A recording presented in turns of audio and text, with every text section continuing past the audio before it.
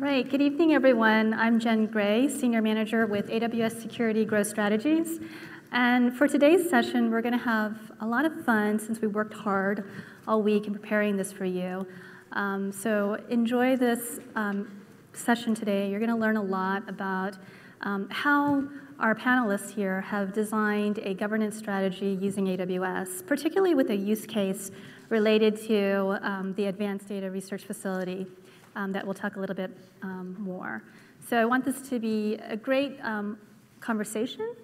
We have Dr. Julia Lane from the New York University, and she was charged in designing and building the Advanced Data Research Facility to really provide a new mechanism of providing a safe place for data sharing around agencies and states. And she's going to talk a little bit more of why that was important and the purpose of that. She has this huge menu of things that she's accomplished, and I'm just going to read a few because I was quite impressed of all the things that she's accomplished in such a short time. But she is the director for the Center for, she's a professor at the Center for the Urban Science and Progress at NYU's Wagner Graduate School of Public Service. And she also established the Center of Science and Innovation Policy Program and co-founded the Institute of Research on Innovation and Science at the University of Michigan.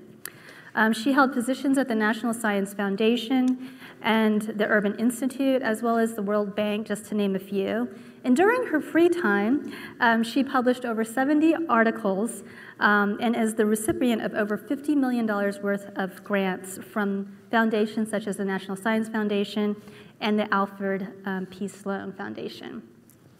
Next, we have Yousef Ahmed with Earthlink Security, and he is the Chief Executive Officer for the company. He has been a catalyst in driving secure solutions on AWS and working with many of our customers and government agencies and understanding what their requirements are and helping them get through those compliance and requirements. Yousef is also, his company is an AWS partner and has been leading a lot of the government solutions for the public sector. And last but not least, we have Tim Anderson. He is our Senior Technical Industry Specialist with Amazon Web Services Security Growth Strategies team. And Tim is one of our leading security advisors who comes and works with both our commercial and public sector customers in identifying really cool security and compliance solutions that can be made as case studies for other customers to use and leverage. So a lot of you who have attended the Executive Summit or the Executive Summit series, Tim has led a lot of that. And for some of you who are in public sector have heard many of his sessions from last year, reInvent. And so we're going to begin with a few questions that I have for Julia. But before I get started, I want to ask the audience with a raise of hands, how many of you are responsible for managing and providing oversight on your organization's data? Wow, that's a lot. And then for those of you in the audience who raised your hand, how many of you find it very easy? Okay, I thought so. I was like, whoever raised their hand, you need to be on stage with us.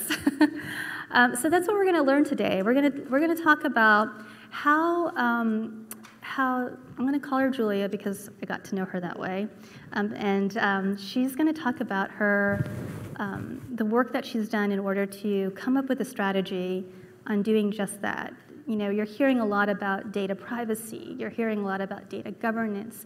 New data protection laws that are just coming across the industry. But no one's telling you what to do or how to do it right. And so in this session, we're going to learn about how she did it for NYU's Advanced Data Research Facility. So with that said, Julia, can you please talk about what is the Advanced Data Administrative Data Research Facility? So let's give you some sense. So first of all, apologies for standing. For those of you who ever go downstairs, when you go downstairs, hold on to the handrail. I managed to fracture my hip on Thanksgiving morning, so I still can't sit down. So I'm different from many of you. I'm an economist by training. So the reason that we built the Administrative Data Research Facility was in response to a bunch of needs. So let me encapsulate the problem in kind of two examples. About 20 years ago, what I was asked by the Census Bureau to do was to start building a data infrastructure that captured information about and this is going to sound really boring, but please don't run for the hills, the dynamic interaction of workers and firms. So what does that mean? So typically we have data on workers, that they collect from surveys and so on, and data on firms.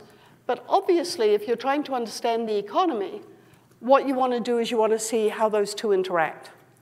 So what that means is you need to be able to capture confidential microdata on individuals using administrative records. So what administrative records are data that are captured by running government programs. And so what we used was unemployment insurance wage records data. So every quarter, every firm in every state in the country supplies to their state Department of Labor information about every job that they've paid earnings on. So you have last name, first name, social security number, and earnings for all workers in the covered sector in the United States. So what you want to do, that captures the dynamic interaction of workers and firms, and it costs pennies in the dollar versus thousands per record for surveys. So what we did was we brought these data together, linked them to Social Security Administration data on demographics, and linked them to tax data and many other things.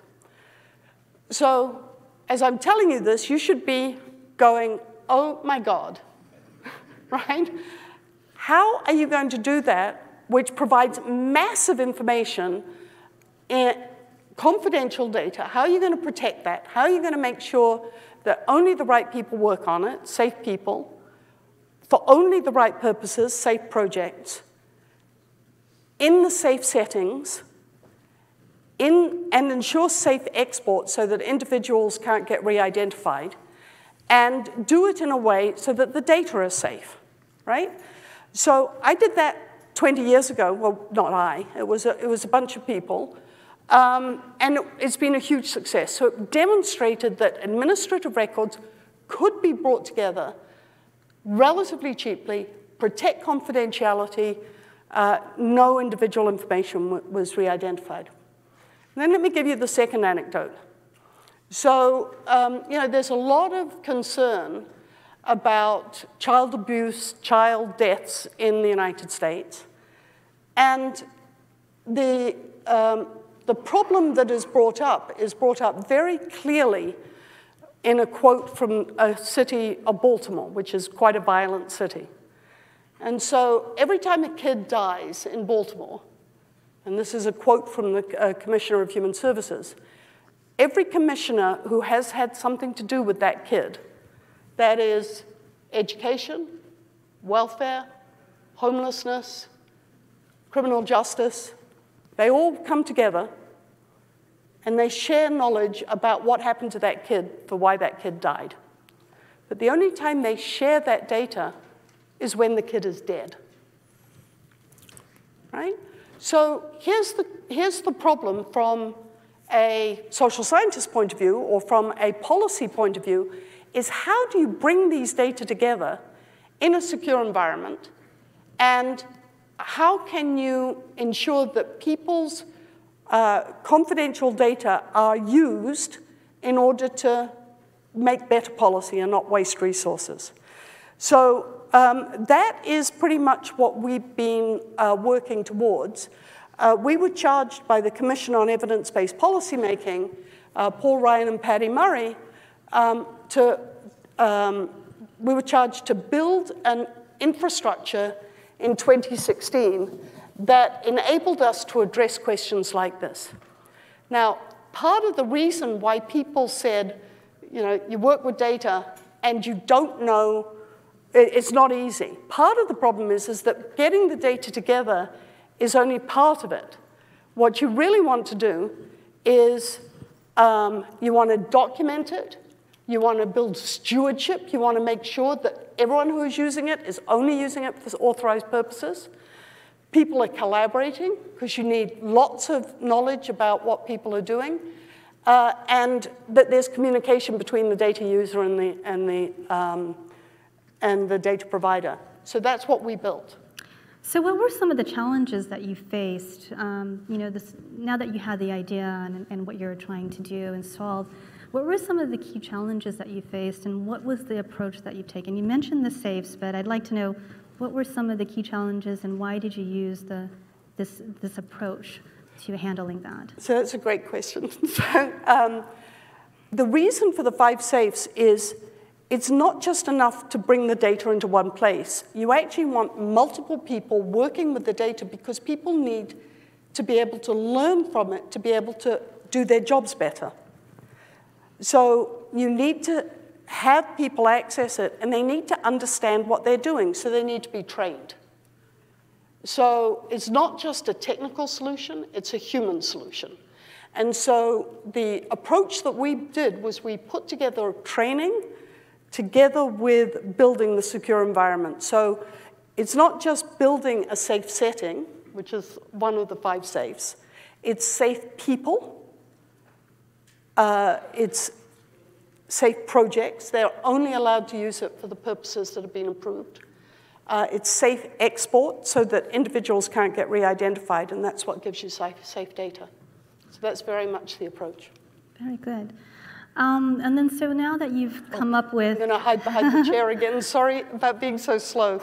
And now that you've come up with that governance strategy for the data governance of it, when you're working with certain types of data, especially Census Bureau data like Title 13, and having to work with the federal government, they have their security requirements.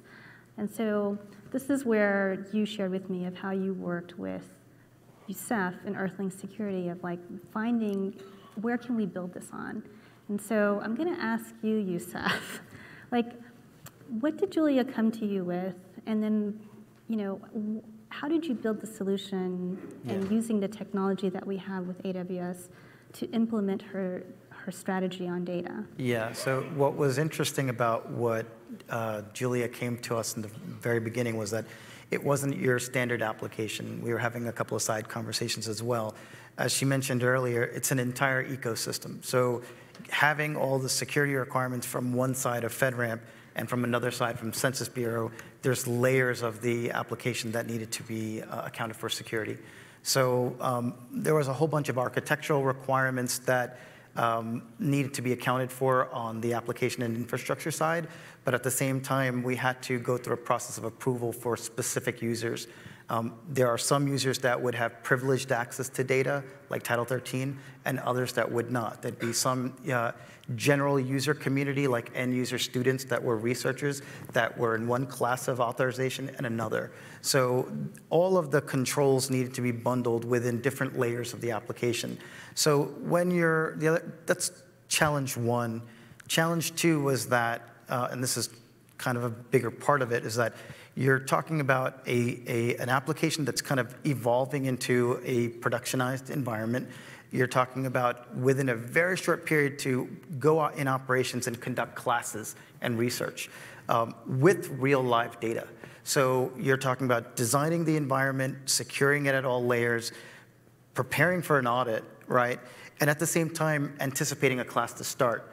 But you can't slip out and forget to go through the standard census process to authorize specific users. So capturing each one of those pieces had to be in both a technical process as well as some kind of a documented form.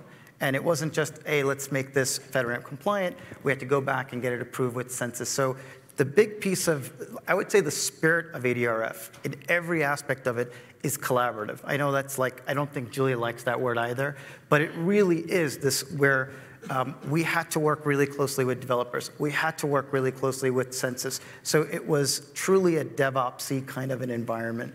And it's a challenge when you're trying to get certified and authorized by Census and get their approvals, and at the same time conduct classes like within, right around the corner kind of a thing.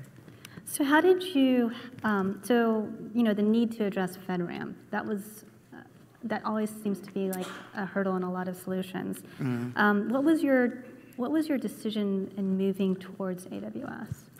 And I'm going to actually be a fan of FedRAMP here because, as you can probably tell from my accent, I'm not actually from New York originally. Anyone figure that out? But I sat on the Administrative Data Research Network. I was on the IT security. I chaired the IT security in the United Kingdom. And, the British had figured out ahead of the Americans that they needed to build a secure environment for government administrative records. And so they spent £38 million, which was about $50 million, to build a secure environment. And part of the problem was, the reason they spent so much money was they didn't know what the rules were. And so they spent a lot of time trying to figure out, what the rules were. Whereas with FedRAMP, what was great was, they might be long and difficult and expensive. We had a checklist. So, going the FedRAMP route was fantastic from our point of view. So Youssef, can you kind of walk us, you talked about the different layers when you were building this application and then the different processes. Can you walk us through that process of building the solution? Yeah. And the patterns and everything that Julia talked about? Yeah. So the biggest piece of it was designing, and this is what we started coming up with principles before we actually built the underlying infrastructure for ADRF. ADRF was being cooked before AWS came into the picture, right? One of the big things that we decided was you guys are a very development-centric and a very data-centric organization. This project is very data-centric. So the biggest thing that we thought was design small, avoid complexity where it doesn't need to be. The other thing is when an organization is A, very developer-centric, and B, the project is very data-centric, you're sitting there going, we need to separate as much as we can and have operational and security and management traffic in one place, and you have to have all of your application tiered out in another place. And that piece of it was a little bit more complex because you're planning for tenant isolation for each new data set that gets ingested. So there was quite a few things that AWS brought to the table right out of the gate. For instance, just on the FedRAMP side alone, we were able to go back to the developers and say, here's a list of APIs and services that AWS has already that you can use either to optimize your environment or, for that matter, even secure it. On top of that, there's such a huge, rich ecosystem of partners that have all these different security tools. So from our perspective... And I should say, to make that concrete, part of what the Commission was interested in doing was bringing in administrative data from multiple sources.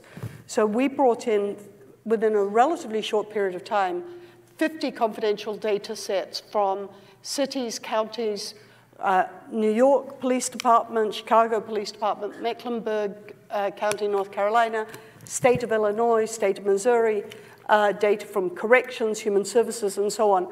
And every one of those agencies had their own sets of requirements. So trying to do that manually was not the right approach. Trying to automate it and ensuring that each one of the stakeholders knew that the data were being protected in the way that they requested. So just to put flesh on those bones. Even on top of that, the timeline to build, design, secure, implement, and all of that was really close to data ingestion and conducting classes. So having that really, and this is something that I'd probably encourage data projects to be emphasizing more, is how can you closely integrate developers into the security process and set very real expectations for them? Whether it means that, and this is something that we'll probably talk about for version 2 of things, designing to fail and having more of a focus around data protection controls as opposed to the overall infrastructure.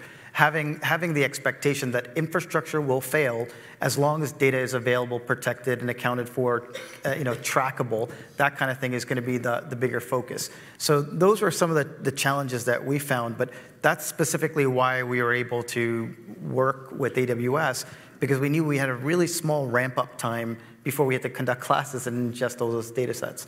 That was the biggest thing that was appealing from which cloud platform should we select.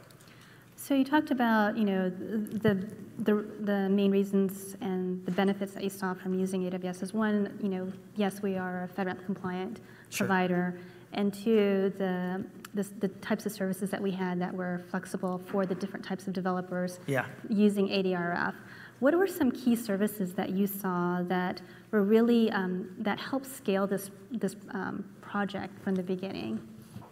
Key services, so there were, I think some of the things that ADRF really needed was not so much the available services that were outside of the basic bundles, but more so the partners that they had. So I wouldn't say that there were a slew of AWS FedRAMP services that were off-kilter or left wing or anything like that. I think the bigger thing was how quickly, and the other bigger problem that I would say flexibility-wise, you need to have a broad service catalog of partners and tools that would accommodate various budgets. So NYU might have X budget this year and X budget next year, and that was the big difference.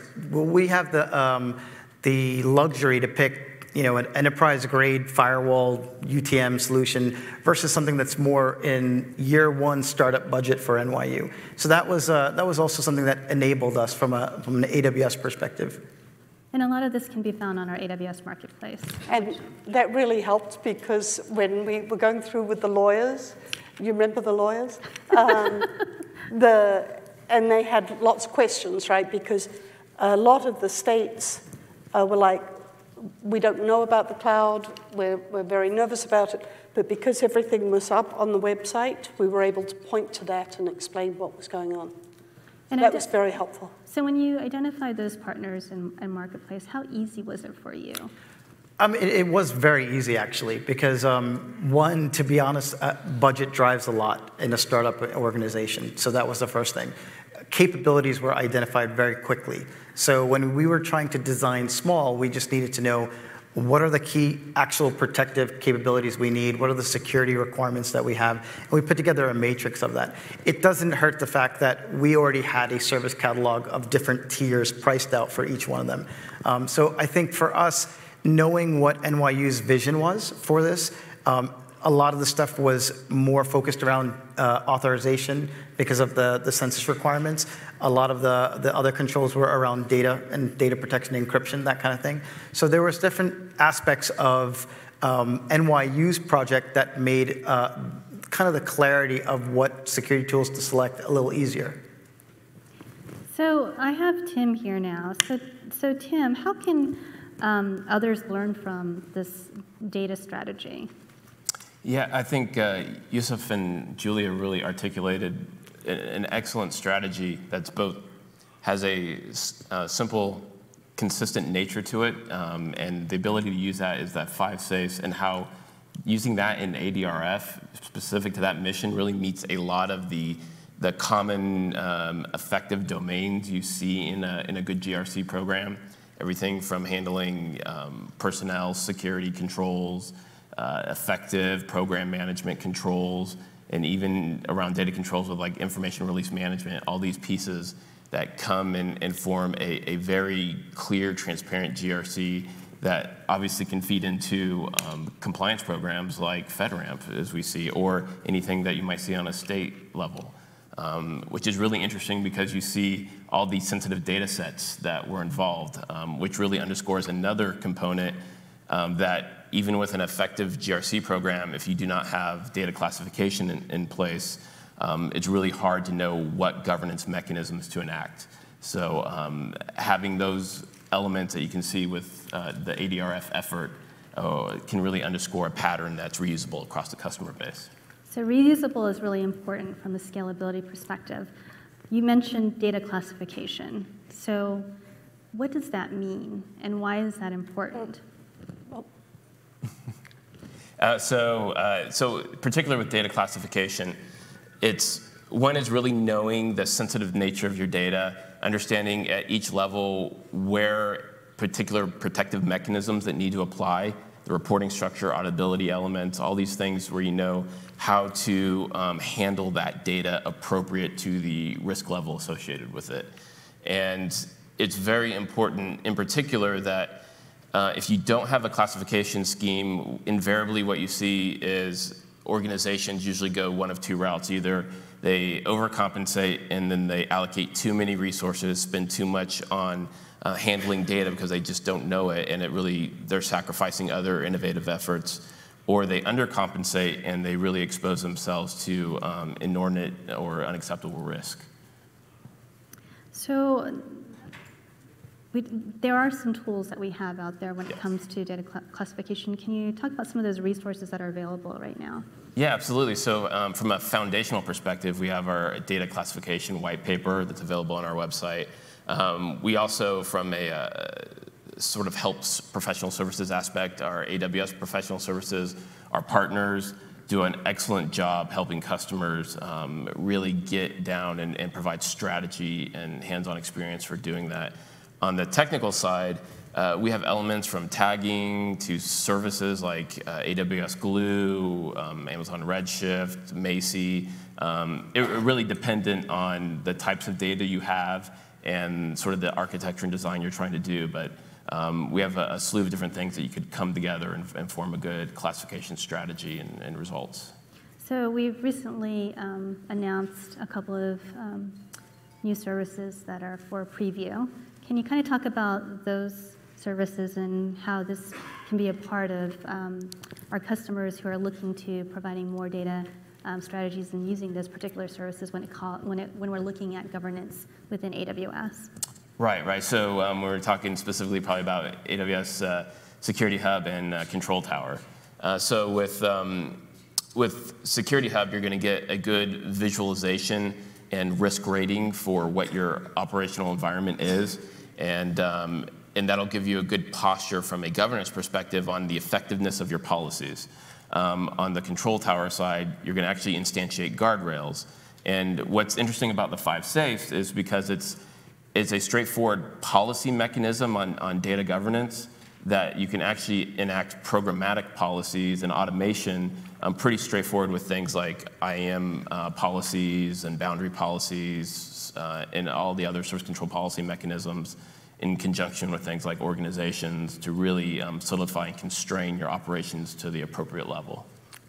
Yeah, and you mentioned about policies, and that's one of the things that organizations really have to enforce. And now they can have the opportunity of automating this in AWS, like using Control Tower, because like you were talking about how they can integrate with IAM. They can also create data retention policies using S3, but having that all done right there and having that governance, if you will, to make sure that that is happening on a consistent basis.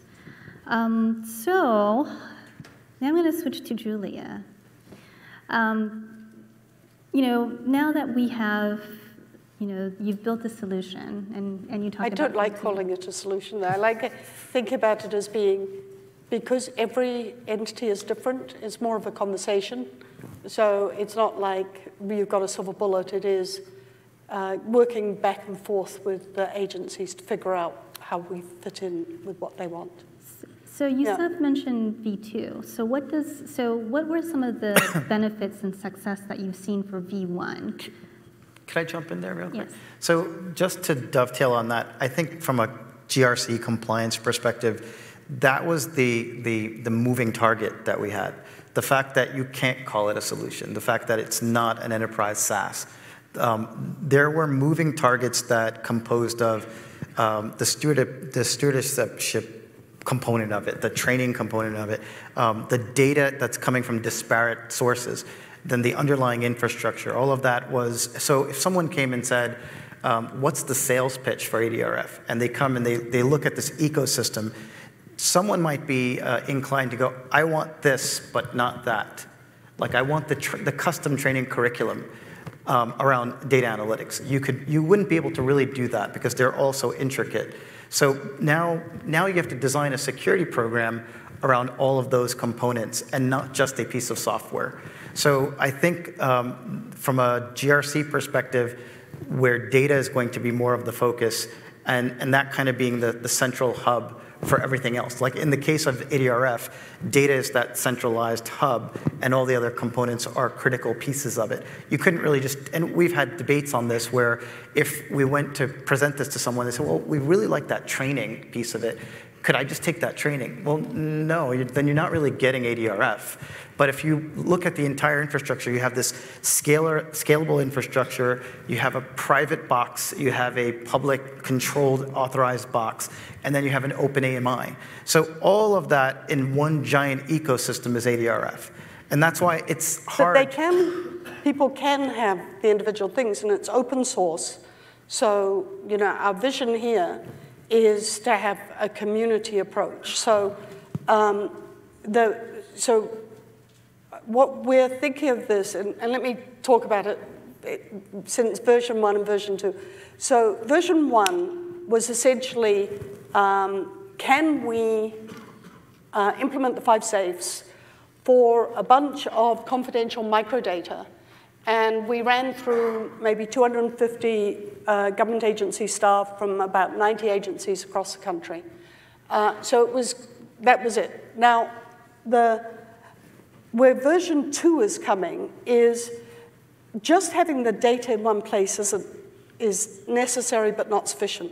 So part of what we're doing with the documentation module is trying to get people who work with the data. Anyone who's ever worked with data knows it changes, the definitions change, the way in which it's collected changes. So building a rich context like Amazon.com or like TripAdvisor, where people who are working with the data will contribute knowledge about how variable V56_7 is generated.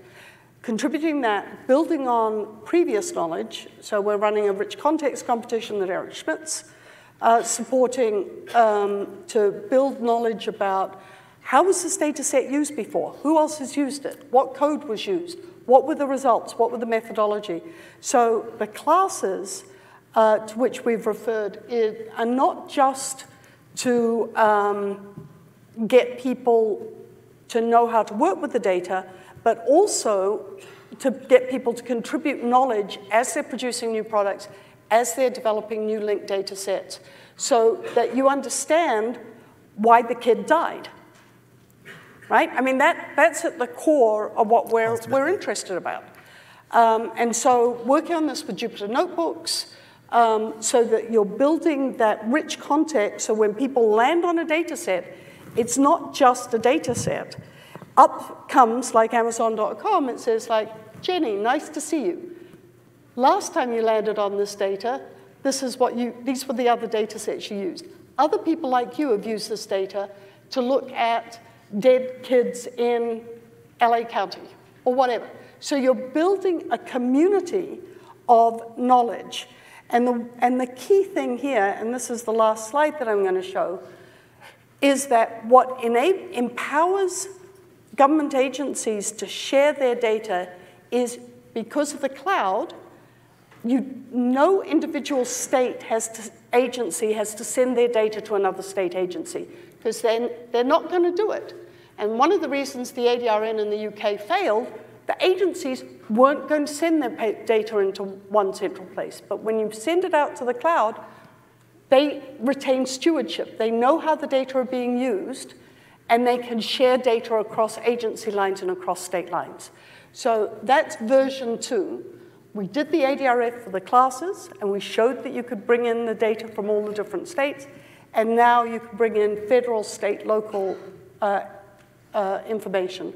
So really, the 5 safes, but combining the safe people, with them sharing their knowledge about the data. You mentioned data stewardship. Why is that important here? Well, part of it is the law. Legally, in order for an agency to share data, they have to be able to ensure that the data are being protected. And with Title 13, for example, is a $250,000 fine and or 5 years in jail. Title 26, $600,000 fine and or 10 years in jail. So part of it's legal, part of it's ethical, part of it is, you've got to be able to document to the citizens that you're using the data for the right purposes. So data stewardship is at the core. Without that, you're nowhere. That's very good. So now that we have providing that means to the researchers to access the sensitive data with the 5 safes embodied here, what kind of impact has it had?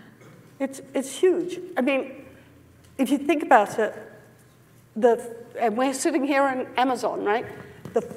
I'm an economist. The 5 biggest companies in the United States, Amazon, Microsoft, Facebook, Google, and Amazon, right?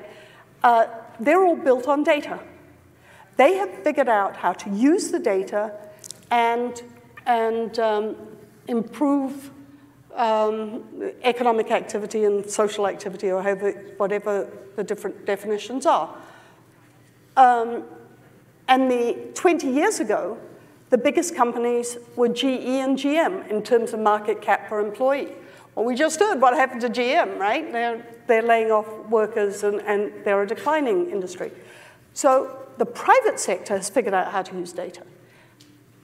I think if we can get the public sector to figure out how to use data, then next time there is a terrorist attack or in New York City, you've got the information to get resources to people because you know where they are, not because you're relying on 10-year-old data generated from surveys. You can deliver supplies. You can deliver goods and services to where they're needed. And so transforming the public sector in a safe, secure way, the way that the private sector has been able to do it is critical. And then part of the training, of course, is this isn't just a computer science problem. It's a privacy, confidentiality, ethics. How do you do that in a secure, ethical way? Training, that comes up a lot. And you provide training as well to those researchers. How have they... to the government agencies. And to the government agencies. How receptive have they been to this? It's been fantastic, yeah. So people told us that, you're never going to be able to teach government agency staff. They're just running stuff through Excel. We've had government agency staff, they're as smart and as dedicated and as motivated as you can imagine, and train them up on fairly sophisticated techniques. The key is training them on their own data to do problems that serve their mission, and that's what's important. That's how you move forward. It's not abstract. It's not, with all due respect to the computer scientists in here, it's not training people how to code Hello World. It's trying to figure out how to allocate resources better to people who need it. You coming from the technical world, what do you think about that? About I think there is a degree of a little bit of Hello World in the beginning, and then it kind of goes forward into actual real-life data sets. So again, from our perspective, the infrastructure was really kind of key in. Like, one of the things that they needed to do was to launch a thin client that was bundled with the new tools that ADRF composes of, some of the proprietary code that ADRF composes with, but also some of the legacy tools that maybe some of the older, I don't want to call them older, but people who are using legacy data analytics tools. So we needed to have an ability for someone to come in and very easily launch a thin client and use tools that they may be used to, or maybe experiment with new tools. And so that infrastructure was something that we had to put together as part of a secure design. So they're not able to, move data across from the thin client to unauthorized location and so forth, and only get access to the data that they are authorized to. So all of that behind the scenes has a technical process, but also there's some procedures that have to kind of go back and forth, ping-pong between NYU and the Census Bureau. So there's a little bit of that strategic element to it, if that makes sense. We may have questions from them. So he mentioned one thing about security design. So I'm going to ask this one question to you, Tim. Tim, have you seen when you've been working with Youssef and you've known Julia as well, we always have this statement of privacy and security by design. In this particular case, the approach that they use, can you talk about why that approach is really important when you start building before doing privacy and security later? I'll move that. Yeah, absolutely. So it's a mantra you're hearing, especially more in the last couple of years, more and more, and you're going to hear it more going forward about moving security to the left, moving it at the inception of ideation, really understanding how to craft your system. And it goes back to the GRC component, because if you understand, one, the data, the classification, the governance policies you need to enact, as well as then that'll cascade down to modeling the risk appropriately, which then will feed whatever compliance program. If it's a commercial entity, it may be that allows them to enter the market and compete. If it's a public agency, it allows them to fulfill their mission while maintaining safety and security. So I think it's a fundamental aspect that as you bring it to the inception part, it also makes it easier to innovate in a more constant fashion later on, because then you're not having to go miles down the road, get gated, come all the way back. You're able to make more iterative feedback loops and quickly change things because you've already have a good foundation. That's exactly right. All right, so Julia and Youssef and Tim are able to answer questions. We'd like you guys to ask them questions that they may have. I don't know if we have a microphone that's available, so you're going to have to speak a little loud for your question. My question is how do you manage the workflow of governance? Like, say, who use data, how you make the approval based on whether this application is really authorized or not? Is this workflow in the AWS or you have third party? It's both. Because there's stringent Title 13 requirements, and not only just the Title 13 requirements, because a lot of this flows through Census Bureau to authorize data sets per user, there is a manual process. Part of it is automated on the infrastructure side, but really the workflow per se is a first gate that goes through Census Bureau. So I think from a user perspective and a data perspective, it's probably starts there. And at that point, once we get that, okay, this data set is going to be okay for these groups, or this project is assigned to this user, or these sets of users. That's something that kind of comes up first as part of design, and it's kind of like the inception of it.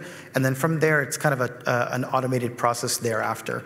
But it does start specifically because, and I think you'll see that more and more as there's a larger volume of disparate data, it's very hard to, and especially if it's being controlled by an external entity, in this case, the Census Bureau, there's typically a process that has to go through a few gates of approvals before you can actually hit the green button and go, all right, go.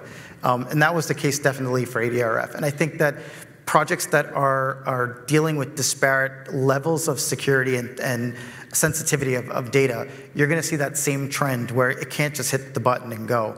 And there's a degree of automation that you could do, but at the end of the day, you're at the speed of the government and at the control of the government in this particular case, if that makes sense to you. Someone over here. How long did it take from the beginning of your project to become FedRAMP ready Oh, and boy. FedRAMP authorized? So it was nuts. So the Act, the Commission on Evidence-Based Policy Making Act, was passed end of March 2016. June 2016, Census came to me and asked, could we build a secure clearinghouse? And we tried to do it internally at Census, and then by about September, it was clear that what we needed to do was to go to FedRAMP and to AWS. So September, we then had to find Earthling and Lunarline. And the problem was we also needed to run these classes because we needed to show that we could get data in and get governments to provide data. So we were running the first class starting February 9th. So we would have, of 2017. So we were having 60 people from about 40 different government agencies coming in February 9th to be running a 10-day class, building Jupyter notebooks around it. So we were building the plane as we were flying it. So September, the decision was made to go to FedRAMP. We had it up and running, maybe not in the most beautiful fashion, with Census authority to test by February 9th of 2017. And then we went through the whole, we got full authorization by, I want to say, October 2017, and we got Census full authority to operate by February 2018. So, and in that period, we'd run through 175 people from about 60 different government agencies. And at this stage, we've run almost 300 from 90 different government agencies. So it's been a very challenging 2 years. So Yusuf, can you talk about the assessment and authorization process Sure. timescale? I want to comment on what Julia said. So I think the biggest assumption being made at that timeline is that you're having to set expectations for developers to not only implement security controls, but to prepare for a huge amount of artifacts to be collected, to be controlled, to have their continuous integration controlled by the expectations and the parameters of FedRAMP. And then on top of that, whatever Census says. So how do you solve this problem? And you keep saying Census, but it was also the state and local agencies. Right, Yeah. the state and local agencies as well. But the ATO from Census, from that Correct. perspective, that control for an ATO is a big deal. So the challenge there is you basically have to craft a DevSecOps program, taking those developers, making them understand that these are the expectations going forward. This is what's around the corner when the assessor comes. This is what happens after you get an ATO. How do you do continuous integration and deployments when you are kind of beholden by this process? What is your operations going to look like? So having developers from the get-go fully invest in the expectations of a security program like FedRAMP is probably the most critical thing to get speed going. Because everybody talks about this ATO in a day and all this stuff. That stuff just doesn't exist unless developers really know that what's ahead of me. So it's not like at the infrastructure level, it's probably a lot easier as you automate. But at the application side and getting those developers to be involved in that audit process, when really that's not their day-to-day, that's not what they want to do. They don't want to talk and think about security and operations and infrastructure. They want to build their product. So getting them to pivot and having their mindset shift to that paradigm was something that we had to do during design phase. So while we were designing the environment, we were also coming up with this DevSecOps program for the developers at NYU to be fully engaged, and they really did. They really worked closely with the auditors. But then the other thing is it was very much a conversation with the agencies and with Census. They had not done anything like this before. So, you know, we went down several blind alleys, got arms and legs blown off because we did the wrong thing. But it was a conversation, and we figured it out jointly in conversation with the agencies. So that I think was we very had one much part question of here, the deal. Tom. Yeah, so obviously the Census was the sponsor, the agency sponsor, so they're good with the authorization you got. How about the level of cooperation or acceptance from the state and local agencies? Like, you got a FedRAMP, I'm in, or was there some skepticism? No, so the FedRAMP was huge to be able to check the box. We had to do a lot of explaining about what exactly was involved, And we had to explain what the AWS setup was, because most agencies, they want a physical server with, you know, a sneaker net, that's exactly right, with a box around it. So it was an education process, but you know what? Now that the agencies see the value proposition, they're coming around. So now people are realizing that the cloud is the way. And by the way, we got a 2018 GCN award for the ADRF. And if you take a look at the October GCN newsletter, you know, John Abab talks about the value of the Census Bureau having sponsored this in the cloud, and it's pushed the Census Bureau a long way along as well in their thinking. Yes. Just to expand upon that slightly, you said that the conversation was fundamental to persuading disparate agencies to contribute their data to the architecture. But it seems like they're still putting an awful lot of PII into your system. Given That's a great question. The question is we're putting PII in. We actually don't. What we do is we still, to kind of get around the queasy part of having, you know, names and social security numbers in the cloud, we hash it with a private salt. So it is de-identified data that goes up into the cloud. So there's still a shared key between... There is a shared key, and we built a process. So the guy who runs the privacy protocols at Census used to do the privacy stuff at NIST. And so we worked to develop a protocol that then we have been able to apply to all the state and local agencies as well. Good question, yeah. One more question. Okay. Question. Yes. With the sanitized data, that lowered the level of FedRAMP that you needed then? What was the question? The sanitized data load level of FedRAMP, no, we went with FedRAMP moderate. Presumably it would have, but we just, because we were also worried about Title 13, we just went with the FedRAMP moderate. And I have to say, when I explained the FedRAMP moderate in the UK, they were like, oh my God, I wish we had at least some guidelines like this. So as much as people complain about it, it's nice to have some structure that you can follow. Well, I want to thank the panelists for being here. But before we go, I'm going to have some key takeaways. So I'm going to ask one last question for each of you to answer. So what important new public sector trend will we be talking about next year? And what is your best prediction about data governance in the cloud? So I think we need to be thinking about not just administrative data, but data from cell phones and Twitter and social media and 5G.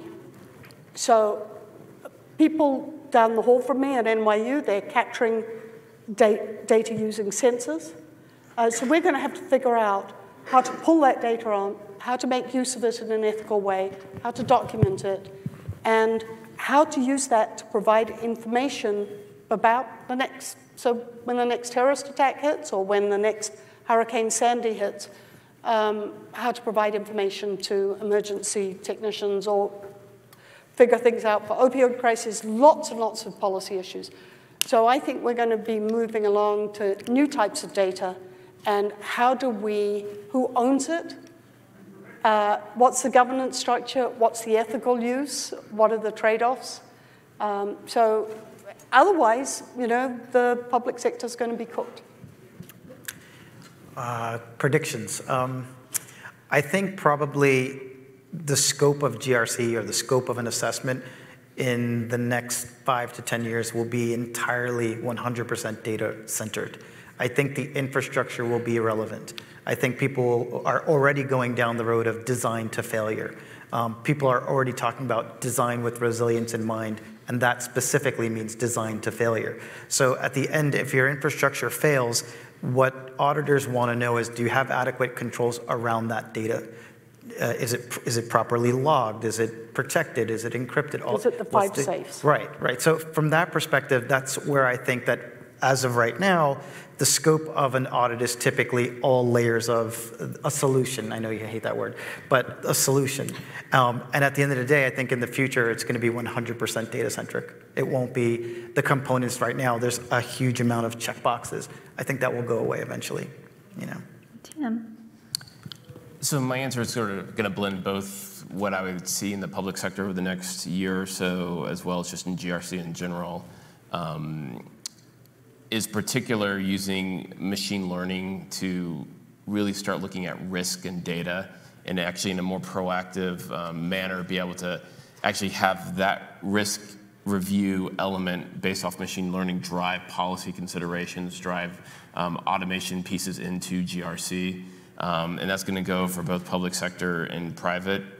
And in particular, we're going to see, in my opinion, that really heavily involved in the IoT arena because of the amount of old legacy sensors, new sensors, trusted, untrusted, pooled data, things that you're going to have to analyze and get some risk posture from, which then that's when you're going to have to understand classification, how you're going to enact appropriate governance and attribute risk appropriately for the organization.